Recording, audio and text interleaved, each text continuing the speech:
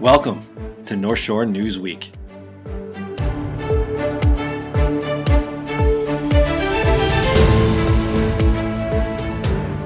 Hello, North Shore. This is Joe Coughlin, editor-in-chief and co-founder of The Record North Shore. And joining me is Martin Carlino, our senior editor and also a co-founder of The Record. And this is North Shore News Week. We wrap up the week that was in North Shore news and the week that's going to be on therecordnorthshore.org, your nonprofit news site. Busy week, of course, for everybody. Busy, pressure-filled election coverage. Lack of sleep. You guys know how we feel, I'm sure. But Martin, if at any time this podcast sounds like two tired journalists just talking on and rambling on, that's because it is. But we'll try to get you the news in the most efficient and most comprehensive manner possible here. Yeah, just a reminder, if we wanted to plug, we are a nonprofit newsroom. So, your donations and your subscriptions fund our efforts, like last night on election night, which we provide free of charge, both on social media and, of course, on our website. All our public service journalism is free. So check out our website where you can support our efforts for, like Martin said, two tired journalists who probably are about on their fourth cup of coffee or going to get that soon. So this is North Shore News Week. Like I said, our weekly wrap up. We break it down into a few segments, basically three segments. We start out with our lead story, where then we go up and down the shore, and then we do our featured feature before, showing you guys a little bit of what's to come. So we're going to jump right into it with our top story, which is no surprise, the local election. I should say the general election, because I guess always people are interested in all the local, regional, and presidential races, but we broke them down all for you last night, and we're going to do that right here. First, we'll start super local with Wilmette. On the ballot was a measure to ask the opinion of voters, a non-binding question on if they wanted cannabis sales in town limits. We broke it down beforehand. I'm sure you guys have heard about this. And with all the precincts reporting, the measure passed, or I shouldn't say it passed. Voters said, yes, that's okay with us. You can have it in the village. Won by about 11 points, 55 to about 44 and a half. So maybe 10 and a half points. But it wasn't remarkably close throughout. To be honest, I thought Marty was going to be about a 20-point victory. Ended up being about a little bit of a tighter margin than I think both you and I anticipated here, Joe. But it's interesting to see that the community has now signaled their support that they are okay with cannabis sales in Wilmette. If you look at some of the other nearby villages, for reference, last year I believe Northfield did something similar where they asked residents their opinions on if they approved or disapproved of cannabis sales in the village. This was not a referendum. It was just more so a general survey. But I think that split was about 50-50, 50 yes, 50 no. So very close there. So it's a little telling that maybe it's a little things have changed in the years since in nearby Wilmette. Yeah, I think so too. And, what looks promising was a voting total of 12,236. That is a lot of Wilmette voters. Oh, sorry, we had a little glitch there. It happens when we're doing these Zoom things, but we're actually working on a voter turnout recap along with breaking down all these national election or regional and national elections Marty's about to talk about that we have for you and how you voted on those. The county clerk just hasn't been as efficient this year for a lot of reasons. I'm sure they're working hard over there. But I think Wilmette voting age population is probably around 17,000 would be my guess. I can't find it off the top of my head. So of turnout of 12,000, 12 and a half is really strong. But that's how it turned out. So Wilmette will take that yes from 55 of the population, 55%. They'll take it to in the beginning of 2021. They'll start the governmental process in taking a lot of other factors and see if we'll allow cannabis sales in the village. We should have a definitive answer by end of the first quarter would be my guess of 2021. Yeah, certainly something that's going to be of great interest to our readers moving forward, how the village is going to handle either moving forward with cannabis sales in the village or deciding to sort of stand pat on their previous decision. But we'll have to see how the local boards throughout Wilmette are going to handle this. But as Joe mentioned, moving forward to some of the national races that, of course, have a local impact here. These are the people who represent you both at the state level and the federal level. So we'll start out first on the bit of a bigger size at the federal level. The two representatives who represent our coverage area in the House of Representatives, Jan Schakowsky and Brad Schneider, were both comfortably reelected to their seats, with Schakowsky being reelected to her 9th district seat. This is going to be her 12th term in the U.S. House of Representatives. She's been in office representing the 9th district since 1999. So voters certainly showed that they would like her to continue moving forward and serve another term.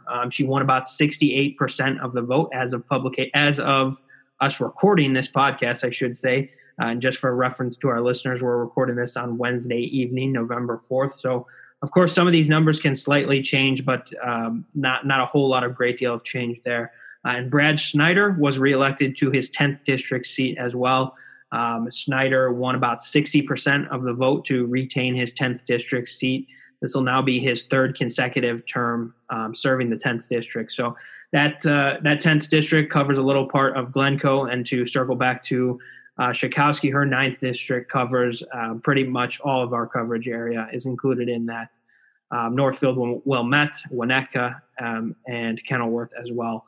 And moving on to the Illinois House of Representatives, Robin Gable and Jennifer Gong-Gershowitz were both reelected as well. Gong-Gershowitz to the 17th district seat in the Illinois House, and Robin Gable to the 18th district seat. Gable won about 70% of the vote as of us recording this, and Gong-Gershowitz finished off with about 62% of the vote. And going to swing it back to Joe now, who's going to fill our listeners in on 2 county races and an amendment, actually, that was pretty contentious throughout its proceedings leading up to the election. Yeah, these county races, as well as we'll throw in, these county races have a major impact on all the voters in the county, suburban as well as Chicago. Kim Fox retained her seat as the Cook County State's Attorney. If you remember, I'm sure you do. She was elected after a polarizing 2016 primary with Anita Alvarez, who was scrutinized for her handling of the Laquan McDonald murder. And then Kim Fox beat Bill Conway in that election. This time around, she beat Pat O'Brien. Actually, in the suburban Cook County, Pat O'Brien was favored, but the Chicago pushed Fox well over the edge. And at the end, it wasn't very close. So she retained by about 200,000 votes with about 96% reporting right now, and O'Brien called her to concede, and so Fox moves on and is reelected.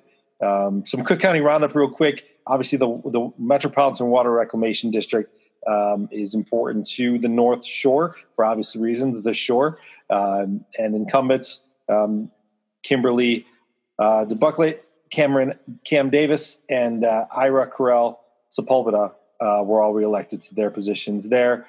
Tammy Wentz reelected for the Board of Review in the 1st District over Dan Patlick, and Iris Martinez continues on as the county clerk, beating Barbara Beller. Maybe the biggest one, and maybe we buried the lead on this, sorry to do that to you, is the fair tax amendment, but you probably already know it was kind of in the obvious realm last night before we all went to bed, as the nose had it by about 8, and then it stretched to 10 points, and in the morning it was about 11 or 12, and finally the backers of the supporters of the Fair Tax Act, which changed the Illinois Constitution so that the state had the ability to place a graduated tax income, a progressive tax income, under the promise from Governor Pritzker and others that they would tax anybody making over $250,000 But that group conceded this morning. They said they were undoubtedly disappointed with the result. And Pritzker actually came out today and talked about it in his press conference about COVID-19 press conference and said everybody who supported is going to have to wear this. Basically, that's a paraphrase. And tax increases and budget cuts that are going to hurt are coming. He said that before as well. So take that for what it's worth. But the fair tax amendment, it was defeated. So that's the back. I'm sorry, Marty, go ahead. To circle back to your earlier point, Joe, we here at the Record hope we'll be able to, in the very near future, report some more localized numbers in terms of how specifically the New Trier Township and Cook County as a whole voted on some of these races. As it probably goes without saying, you probably know this already, but as we're recording this, the presidential election is still up for grabs, still undecided there. So once we get some more information from the Cook County clerk, we can hopefully provide some more detailed voter statistics and turnout rates to sort of determine how things shaped out specifically in the New Trier Township. So keep an eye out in the next couple of days for that at therecordnorthshore.org. Yeah, we probably don't have to state the obvious, but we will in our reporting that obviously Joe Biden carried Illinois.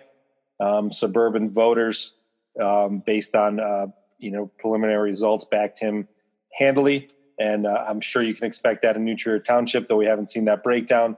But nevertheless, we'll give you that breakdown as soon as we get it in. So that is the election roundup. A lot of information we just tossed into. You can read it all at your own leisure at therecordnorthshore.org. Take it all in and digest it. And obviously you're listening to this, so maybe you just did digest it. But moving up and down the shore now, that is our opening round. Now we're moving up and down the shore. Going to go from Glencoe down to Wilmette and give you a story that we've done in the past week in each community. And we will start in Glencoe. That's always the first one we start with. And another fun one, Glencoe. Glencoe is still being creative with their events, obviously limited in their options, not being able to hold things inside. But luckily, weather has held here and there. So on Sunday, they were able to hold their annual Pumpkin Smash, which is a great creative effort in a way to dispose of pumpkins the day after, the day after Halloween, as well as compost. So kind of a win-win-win for the village and the community and the Glencoe Community Garden. So got some cool photos. We just did a quick photo gallery, so check that out. Hundreds of pumpkins came in. Kids were smashing them in the dumpster. Who doesn't love smashing a good pumpkin? The local rabbi was in there. He said he wasn't having that much fun, but I think he was having a great time tossing the pumpkins around. But it looked like fun. I couldn't get in there. I had to do my job, but it was still a good time. So a cool event from Glencoe. Then we're moving down. We're actually going to combine the two here in Winnetka and Kenilworth. Obviously, this is going to be a story that connects them all, but specifically right there in Winnetka, Kenilworth with the new Trier Caucus. So more election news. Last week, the caucus, the new Trier Caucus, which uses volunteers and delegates to endorse and vet then endorse in that order candidates for the New Trier School Board, the New Trier Board of Education. So they came out with their slate for the April election. There are 4 seats up, and they slated 1 incumbent and 3 new faces. So when we saw that, we had to do a little more digging to find out. Here's what we found out. Current board members Carol Dukeman and Mark Glucksman are not running for re-election. And former board president and 8-year veteran of the board, Greg Robitaille, was not slated by the New Trier Caucus. So obviously the caucus would not comment on specific individuals, and Robitaille declined to comment as well. So no specific reason as to why, but there are 3 new faces on there. We got Kimberly Alcantara. Kim Alcantara. I totally don't know. I've said that name 100 times and I'm totally butchering it now. I'm sorry, Kim. But she's a former D39 board member. She's also been on the board of the League of Women Voters, very active in the community. very active with Trier right now with parent groups and things like that. So she is slated. We have Sally Tomlinson and Avik Das, two new faces that they provided bios. You can read them on our site. I don't know much about it. Avik's from Glenview, has a student in Avoca and is involved in the parent-teacher council over there. He's a juvenile probation officer. And Sally's a communications professional, very involved, revamped the newsletter here for the local schools, and has been doing a lot of other volunteer work for the local schools. So we got three new faces that have been slated. The past two elections, at least, the slate has been been voted on the board without much competition. So. And for readers and listeners who are looking for a little bit more information on this year's slate, make sure you check out the article we've got up on our site. We've got full bios for all of the members who were slated in that. So if anyone looking for a little more information, make sure to check out the article we've got up. Yeah, I think I'm noticing, I believe I'm rambling a little bit, and I apologize for that. We're in information overload over here, people. So I'm sorry if I'm giving you that same feel, but we're rambling, and we're not even talking about Loyola. And oh, wow. And who's the dad among us? I'm supposed to be making the dad jokes over here.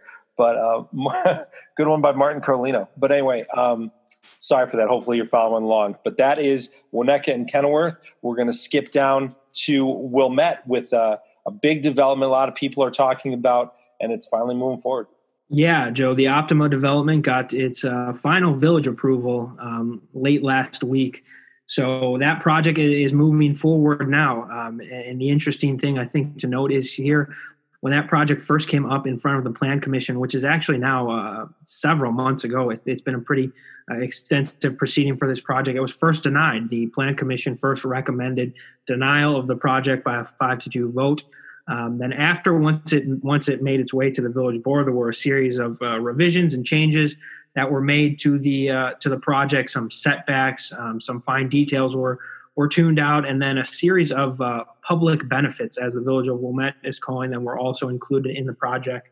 Just to briefly fill you in on what some of those benefits are, is the developer is going to contribute $1.6 million for potential use to further advance affordable housing in Wilmette, and also a $120,000 contribution to streetscape work outside of where the development is going to be taking place and where the development is going to be near. And to set it in stone, that development is going to be in the 1200 block of Central Avenue, so right outside, right near the downtown Wilmette area. And right now, the plans call for 5,900 square feet of commercial space and also 109 residential units. 100 of those residential units will be on floors 2 through 6, and I believe 9 of those are going to be on the ground floor. So big project for Wilmette's downtown area moving forward that now has approval from village officials and is going to begin its timeline. And we've got the timeline for that project included in the article we've got up about it. Right now, officials are estimating sometime between April and June of 2023 for completion of it. So still a ways away, but you'll know what's going on in the area now when you drive by it. But it's still going to be a ways away before it actually comes to fruition. Yeah, another part of Wilmette's downtown master plan, really trying to make that a very walkable and convenient and efficient and all those buzzwords that they're working towards. So a big step forward for them. Now we call it Up and Down the Shore, but we're taking one step west and going to Northfield and their food pantry there, Northfield Township, which is just next door to our area. But we did one of our freelance reporters, Leah Vaughn, did a really cool story about how local groups are stepping up to help the township food pantry, specifically Valley Low Club in Glenview, Medline, a huge company out there in Northfield, as well as Avoca, District 37. So, and I'm sure others as well, but the story kind of focuses there and talks about how, Medline has a community garden, and they've really kind of up their efforts, up their volunteer work from the employees to specifically create great larger harvests and more harvests and help the food pantry with COVID. Throughout the pandemic, food insecurity is on the rise. Usage of the food pantry has gone up 30%, and now it's serving 900 families. So food comes in, food goes out pretty quickly. But these big organizations have really helped out and helped feed the need, if you will, in that group. And it's really a cool story. You should check it out. Some great work by Leah Vaughn over there as a freelancer.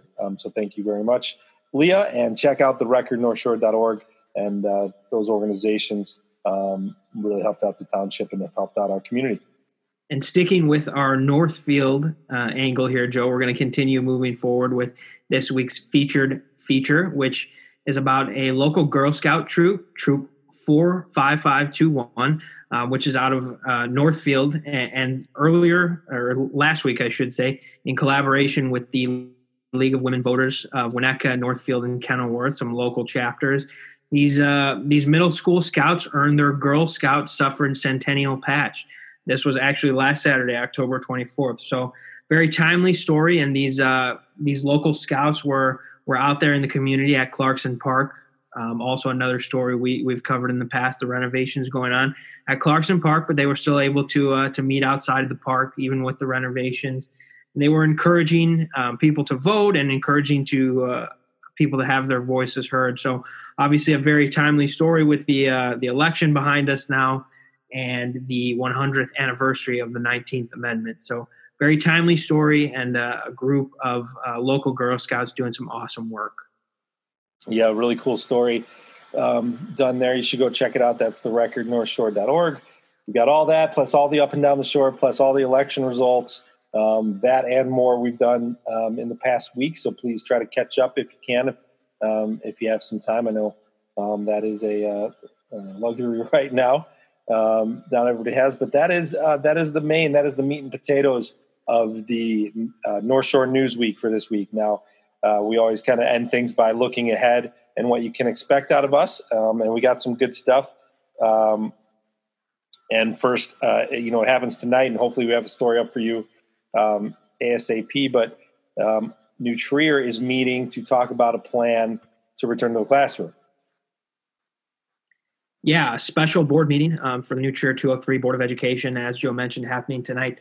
So hopefully we'll be able to fill you in on what decision officials make regarding potential plans for having students back learning in some capacity in person. So about 4 weeks ago now, actually, the district paused its plans for its hybrid learning plans, which called for 25% of students back on campus learning. So those plans have been on hold for several weeks now, and district officials are convening tonight to try to discuss the means in which they can potentially bring students back to campus. So we'll see what's going to happen there. I know the district is very eager that its saliva-based screening program is hopefully going to be taking off sometime within the next week or two, and they're hopeful that that is going to be something that will allow them to have minimum interruptions to in-person learning moving forward.